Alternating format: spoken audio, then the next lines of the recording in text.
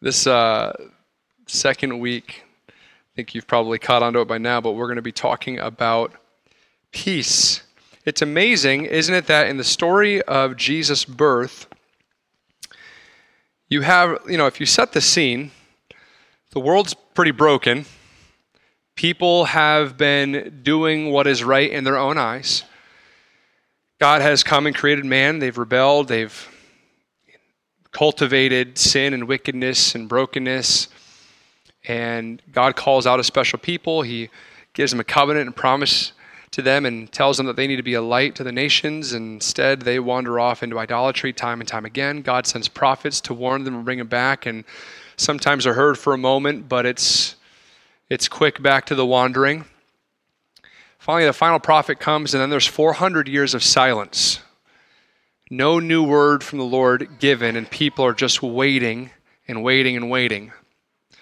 And then all of a sudden, on a Bethlehem hill, appears in the night sky, not just like cute little Christmas angels, in case you didn't know the story, but an angelic host of angels. What that is literally the sky is filled with the army of heaven. It's not Cupid.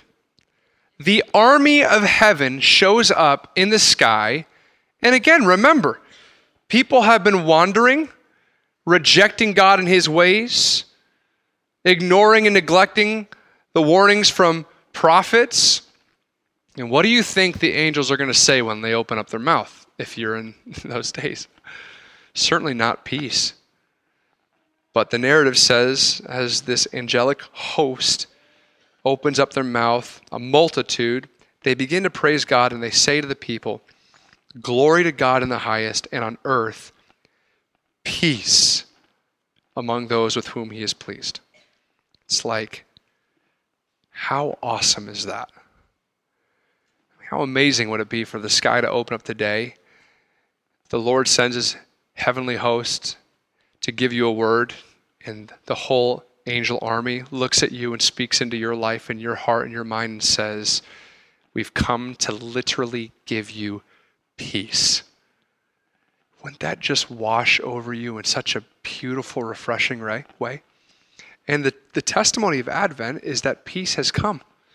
I texted Mike earlier this morning. I was driving in. He used to say this with, he says it with his family about love, and he says it with hope. And I just texted him this morning. I literally felt the peace of God like wash over me. I was turning my mind and attention to the peace of God over even situations and thoughts running amok. And I texted Mike and just said, peace exists. It just exists.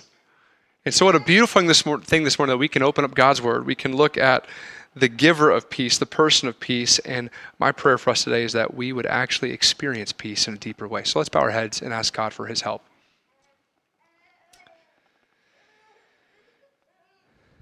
God of peace, would you grant us peace today? In every way.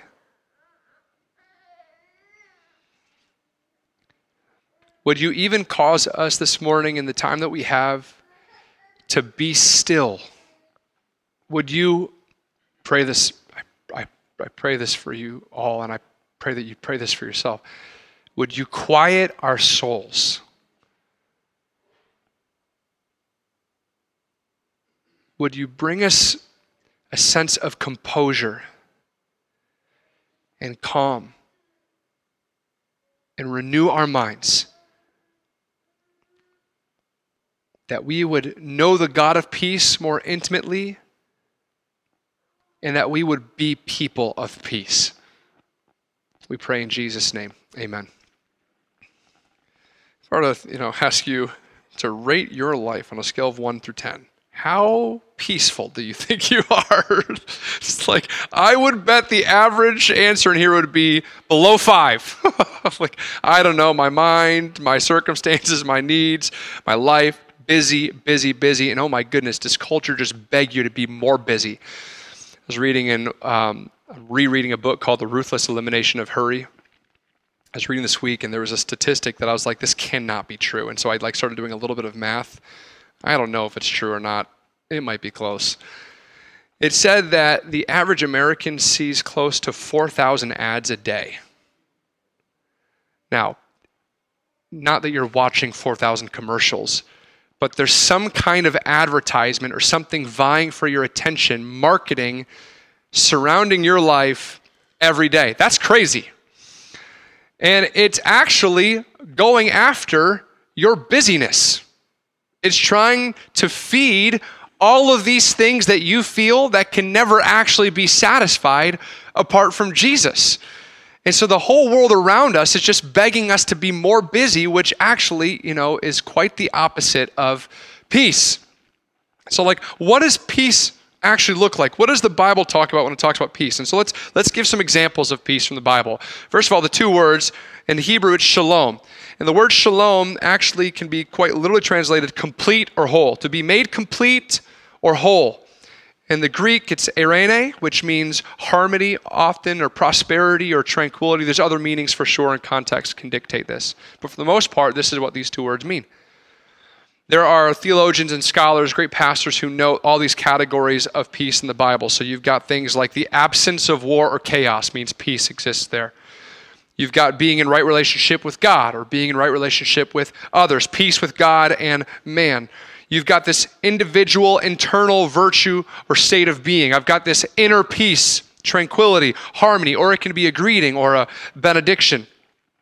If you look at actual examples of how this word can be used, going back to that word shalom, to make complete or be whole, there's an example. The Bible Project is super helpful here. Joshua 8:31.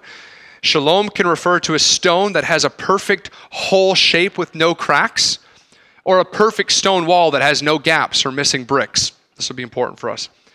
In Job 5:24, I believe it's with cattle. It's like something complex with a lot of pieces, yet it's in a state of completeness. In Proverbs 16:7, to bring shalom is actually to reconcile or heal a relationship, something that's broken being mended, shalom.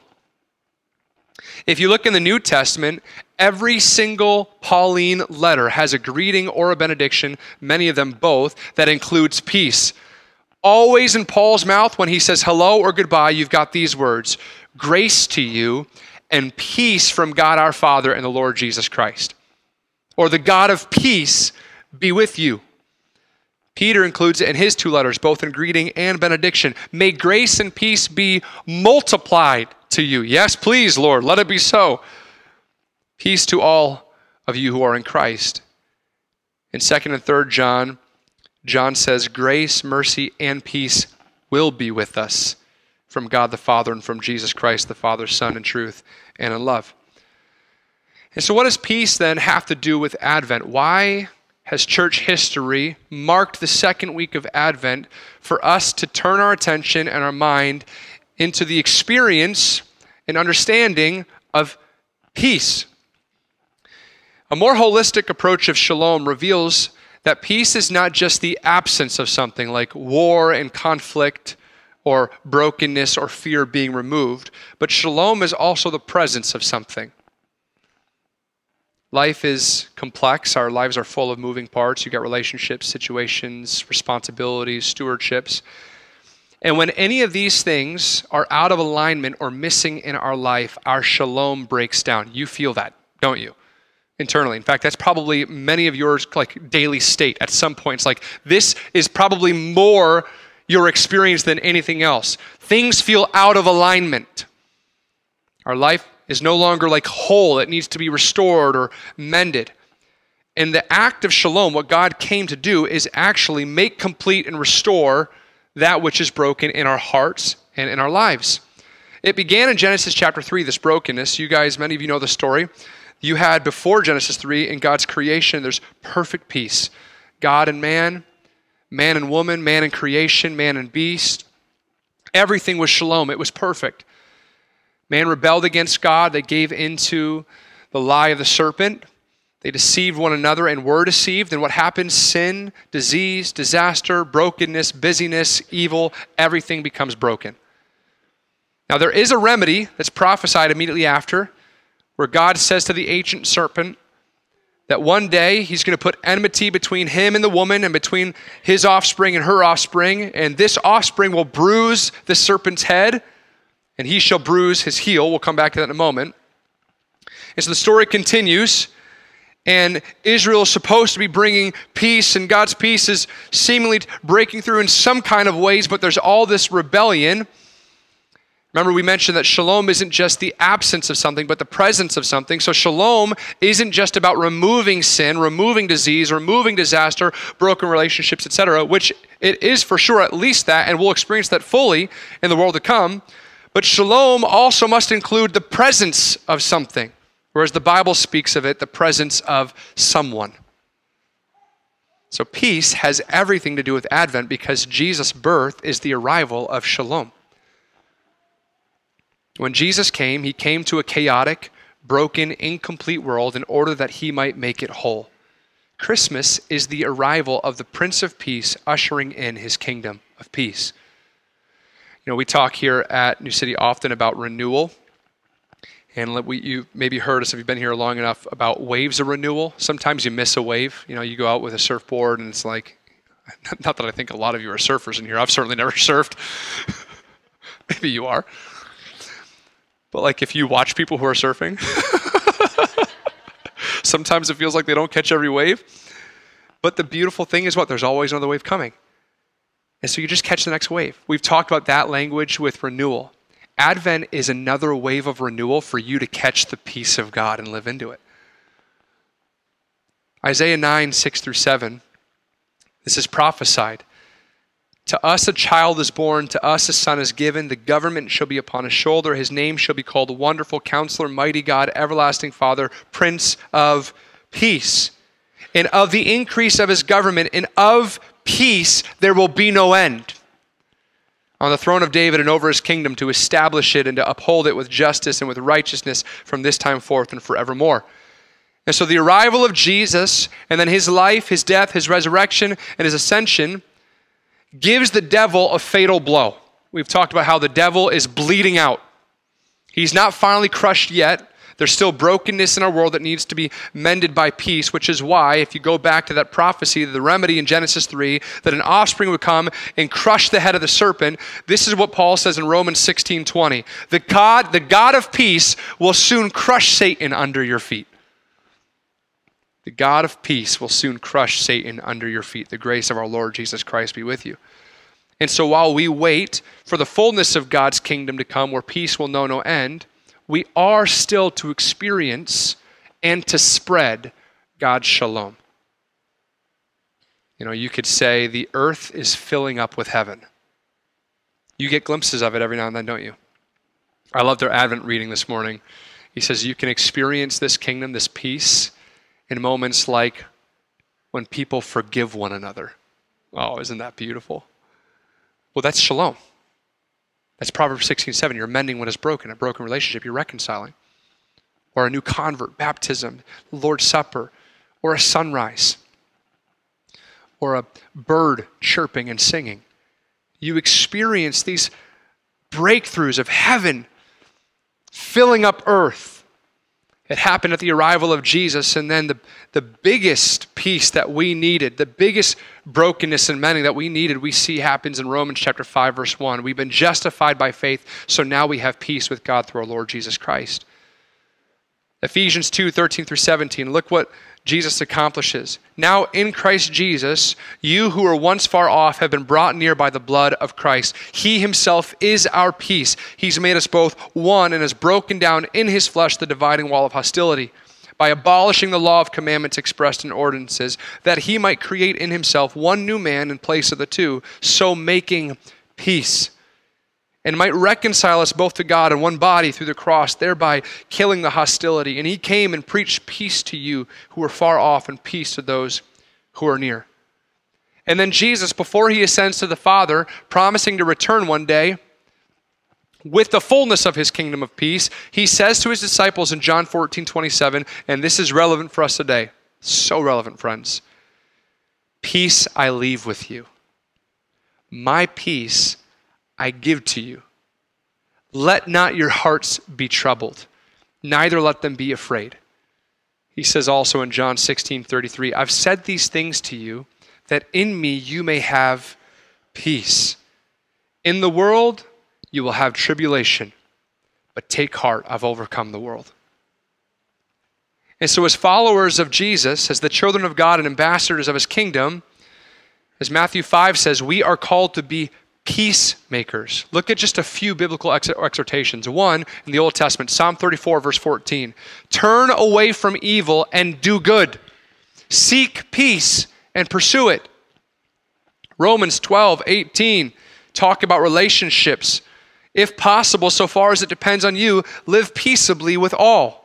Or Romans 14, verse 19. So then, let us pursue what makes for peace and for mutual upbuilding.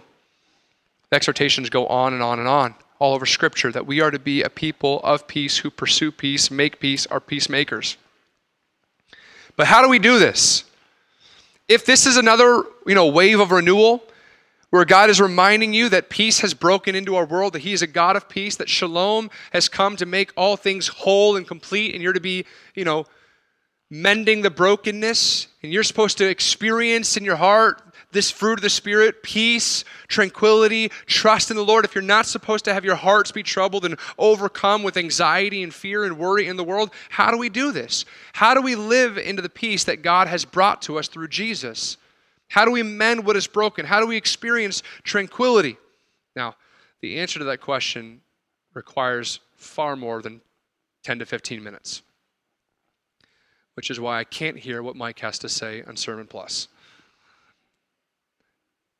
And so, knowing I can only do so much this morning, what I want to do with the remaining time is I want to offer you a few words on what I think may just be our biggest hindrance to peace, and also our biggest need when it comes to discovering, developing, and deepening our experience of peace.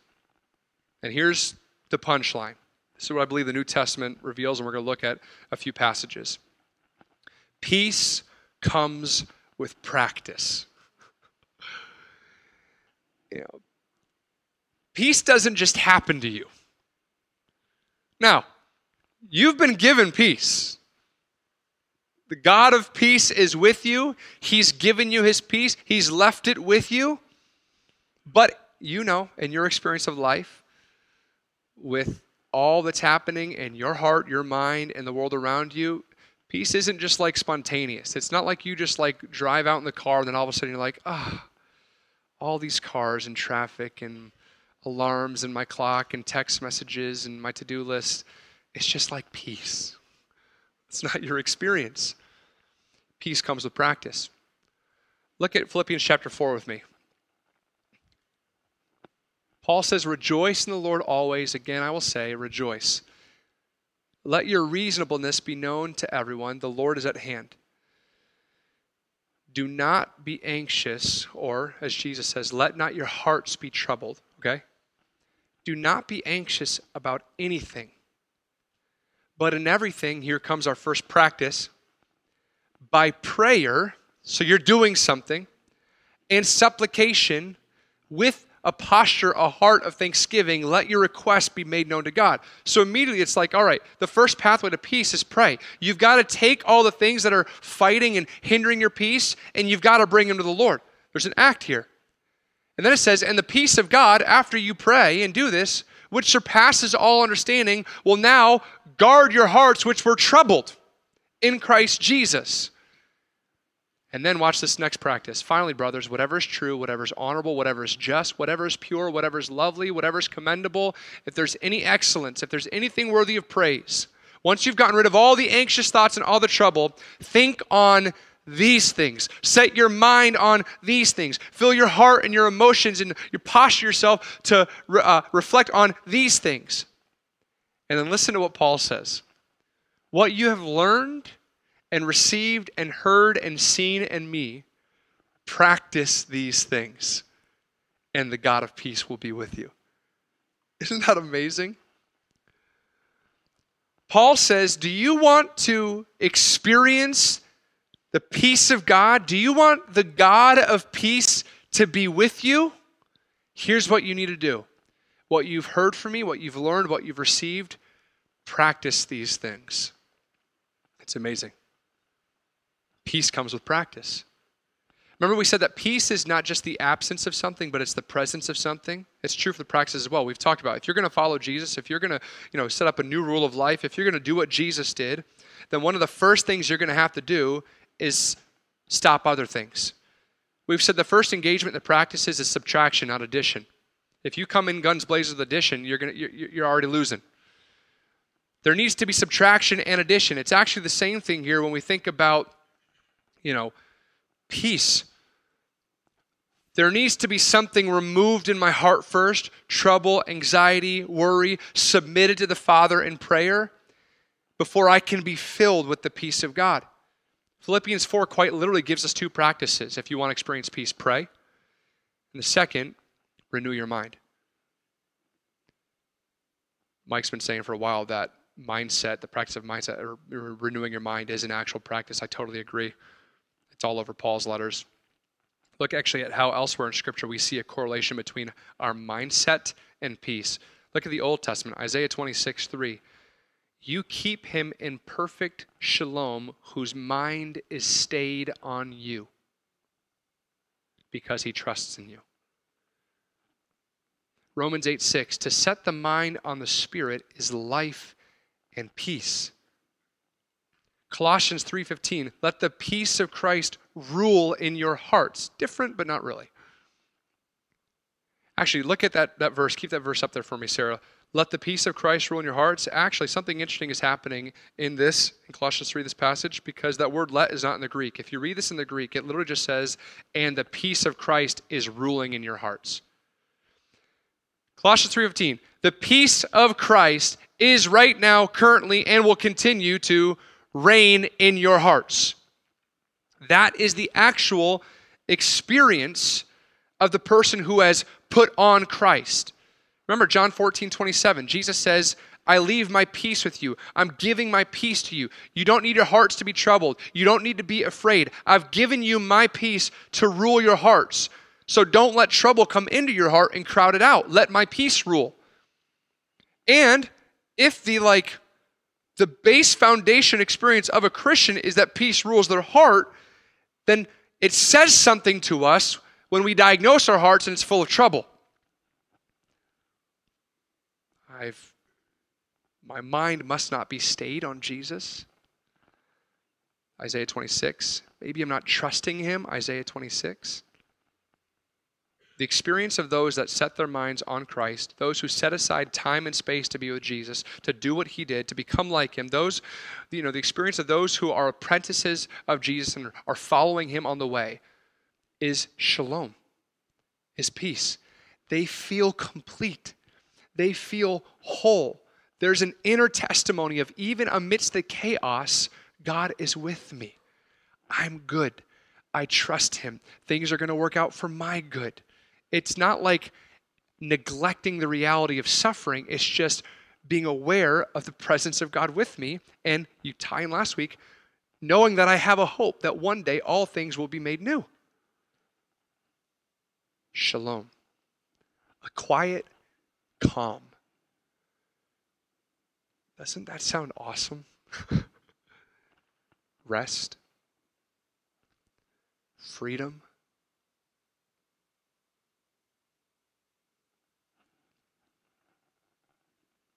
Wouldn't it be amazing to have a front row seat to see God mending brokenness around you, making broken things whole, or even using you to be a part of it?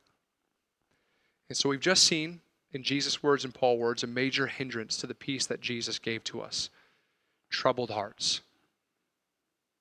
You can see this in Philippians 4, being anxious of heart.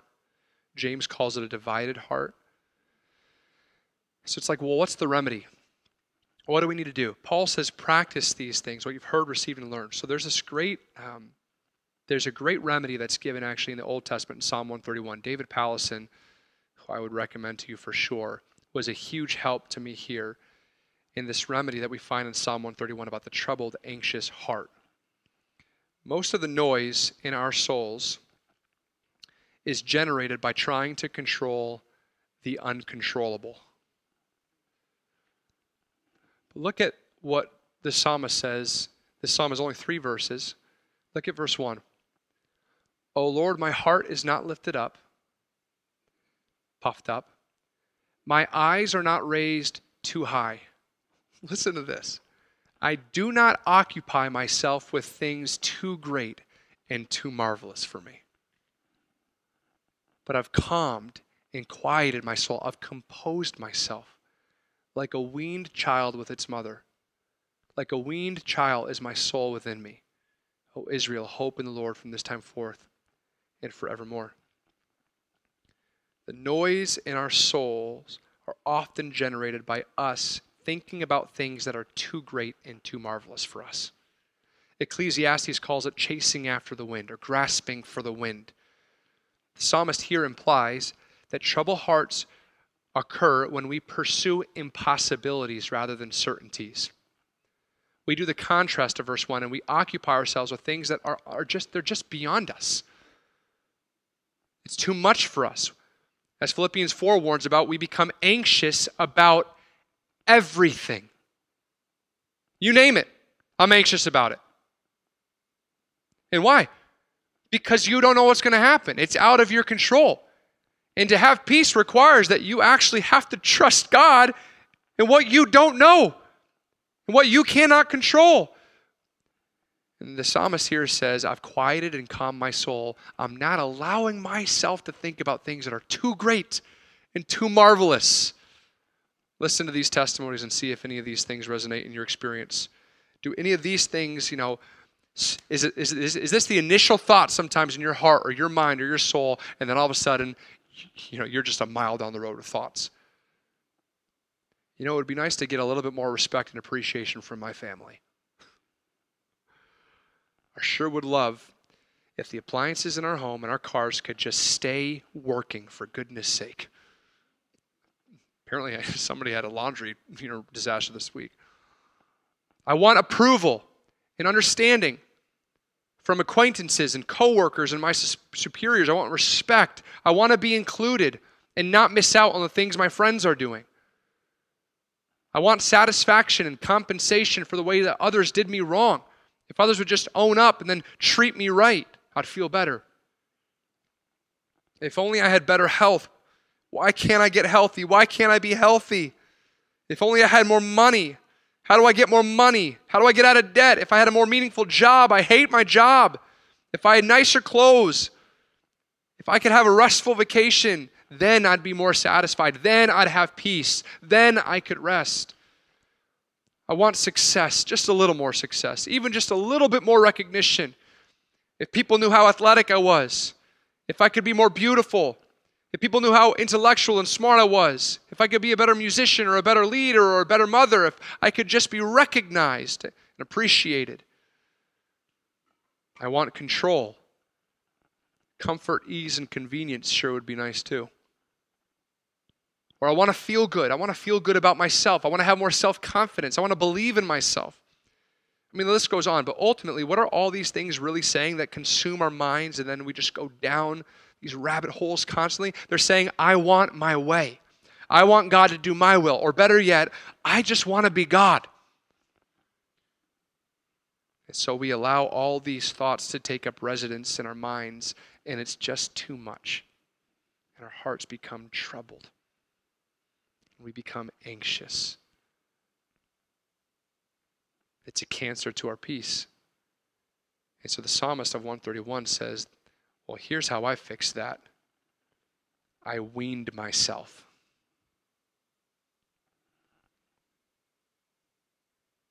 I weaned myself.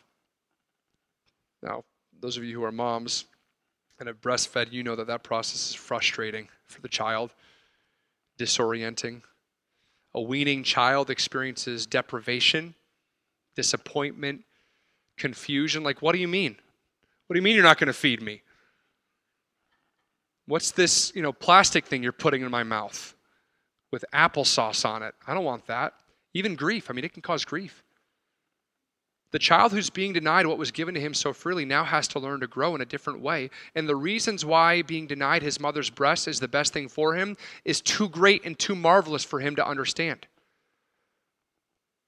He has to now endure a struggle, work through grief, get the tears out, dry them off, and then finally yield and submit to his mother's wisdom. And in time, that same child who in the weaning process is as restless as can be on his mother's lap will learn to sit still and be at peace and quiet. That's what we must do. This is what the psalmist says he did. We have to compose ourselves. We have to quiet the busyness of our hearts and our minds. We need to sit and be still, for goodness sake. When's the last time you were just still? No phone. You weren't working through your to-do list. You were just present with the Lord, and you were aware that he was present with you. And you were still. And you were grateful. And you prayed. And you submitted all of your troubled heart and your anxieties to the Lord. Rather than thinking about things that are too great and too marvelous. I mean, my goodness, I could tell you time and time again. I fight it often, tossing and turning in bed. Those of you who can just lay down on bed, lay down in your bed and fall asleep, that's a spiritual gift like I've never even heard. I mean, talk about peace. Tell me your ways. I'll hear and receive and learn from you and practice what you're doing for sure. You either don't care about anything or the Spirit of God is in you. Oh man, my personality, I'm just like, I don't even know that I can sleep right now. I should probably be doing something.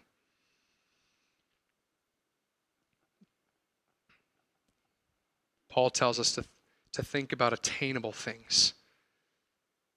That which God has for us, things that are in the list he gives are true and honorable and just and pure and lovely, commendable, excellent, worthy of praise. Think on these things. That's a practice. Renew your mind. Set your mind on these things. And he says, what you've learned and received and heard and seen in me, which by the way is, he's just doing what he learned from Jesus. He's saying, practice these things. And if you practice these things, if you pray and set your mind on these things, if you bring your troubled hearts and your anxiety before the Lord, what's going to happen is the God of peace is going to make himself known to you. And you're going to experience shalom. All the chaos and brokenness, it's not like it's fixed. It's not like your to-do list is done. But all of a sudden, you've got a sense of peace. Pallison says, to quiet your soul means to silence the noise and tumult. To say shh to your desires. Oh, man. And fears and opinions and anxieties and agendas and irritabilities. This sort of composure and quietness is not apathy, it's alertness. It's conscious, it's not unconscious. He goes on and says of the psalmist in Psalm 131, amazingly, this man isn't noisy inside. He's not busy. He's not obsessed. He's not on edge. The to-do list and pressures to achieve don't consume him. Ambition isn't constantly churning inside of him. Failure and despair don't haunt him. Anxiety isn't spinning him into free fall. He isn't preoccupied with thinking up the next thing he wants to say. Regrets don't corrode his inner experience. Irritation and dissatisfaction don't devour him. He's not stumbling through the minefield of blind longings and fears. He's quiet. Are you quiet inside? Is the experience of the psalmist in Psalm 131 your experience too? If not, then what's the noise going on inside of your heart and your mind? Why is your heart troubled? Do the words of Jesus say anything against those fears or those anxieties? Do you have to be afraid? Do you have to do all those things? Is it worth all of your attention? Why do you lose your composure sometimes? What is it inside of you that causes you to be so busy and so preoccupied? What consumes your thoughts? What does your prayer life look like? Are you renewing your mind? Are you ever silent? Do you ever get alone with God? You know, I grew up in an era of Christianity and in a pocket of Christianity where it was like, you know, I professed faith in Christ, I was baptized, and they're like, quiet time, quiet time, quiet time, quiet time. Quiet time was built into me. It's like what you need to do every day, Dave. My dad taught me, read a psalm and proverb of the day, read like a chapter elsewhere in the New Testament, spend 30 minutes, and then go on your day. And, there was so much talk about a personal relationship with Jesus. Some of, the negativity that's come off of that when it's been pigeonholed is that everything is a personal relationship and you don't experience the beauty of community. Or you can look at like a practice like spending time with the Lord in quiet and reading and praying as something that's very, very legalistic, especially because sometimes that was the culture associated with it. Have you had your quiet time? It's like if you just have your quiet time, then you're a real Christian. You know what I mean? There's like almost like a grade in a box you're checking, and so I get all of that. But why do we not talk about quiet times anymore? Don't you think it would be really good for your relationship with Jesus and others to spend time alone with the Lord in His Word and in prayer? We haven't gotten this far in the practices yet, talked about silence and solitude, but it's something that Jesus did constantly. Constantly. I can't wait actually for us to talk about silence and solitude and generosity and Sabbath and community. Oh, it's going to be the best. The Jesus way is just the best. When's the last time you just closed your eyes and said to yourself, stop for 2 seconds, and you were just present with God?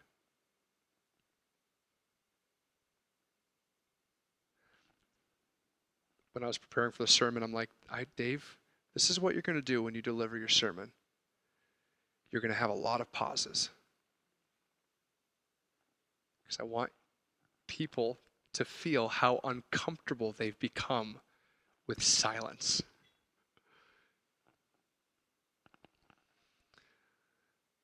You come to a prayer and praise service, any kind of group prayer time, and it's like, all right, what we're going to do is we're just going to be silent before the Lord for a few minutes. I can hear the internal groan of half the people oh, how do I do that? Somebody quick say something where it's like, all right, let's start praying. Somebody give God thanks. And it's like, I do not mind 5 minutes of silence before the first brother or sister gives God thanks. And I can just hear people in the room being like, oh, please, somebody say something quick. It's just so uncomfortable for us. We're so busy. We're so preoccupied. Our hearts are so troubled. Remember that shalom is not just the absence of something, it's the presence of something. Better yet, it's the presence of someone. Here we are, Advent 2023. Another wave is coming for you to understand and experience Jesus' peace in a way like you never have, and you probably need it more now than ever. If you want to discover, develop, and deepen your experience of shalom, you're going to need to practice patience or peace. Oh, patience too. That might have been a word from the Lord for somebody. You need to draw near to God, and then you need to linger in His presence. You need to cultivate a posture of quiet and rest. You need to learn it. It doesn't just happen. It's not spontaneous. It's intentional. It's purposeful. It's conscious. It's chosen. The psalmist literally says, I've composed and quieted my soul. And this happens. This kind of peace and shalom comes in relationship with Jesus. You learn it from Him. John 14, my peace I leave with you. I give to you. Don't let your hearts be troubled. Don't let them be afraid. And so this Advent season, I want you to remember that God's shalom has broken into your brokenness. He has given you His peace to rule your hearts and your minds. That is the experience of those who follow Jesus on the way. And so quite practically, I want to encourage you, before you go to bed tonight, to pull up your calendar and mark off times this week. The length, when, all that, I just leave up to you. Maybe it's outside, maybe it's in a closed door. Turn your phone off, get away, get quiet, get alone with the Lord. And as your thoughts start running and these things come up, just pray the Lord's Prayer over them. Bring them to Jesus. Supplication, prayer. Posture your heart into a place of gratitude. Be still, quiet your soul. Think about lovely, pure, honorable, worthy of praise things. Set your minds quite literally on Christ. And the God of peace will be with you. And over time, as you cultivate this practice of peace and you learn it, what's going to happen is you're going to experience the shalom of God in more and more meaningful ways, and God is going to use you to bring his shalom to the community around you. Amen? Let's bow our heads. Before we sing, why don't you just take a few moments where you are, quiet your heart and your soul before the Lord, respond as the Spirit leads.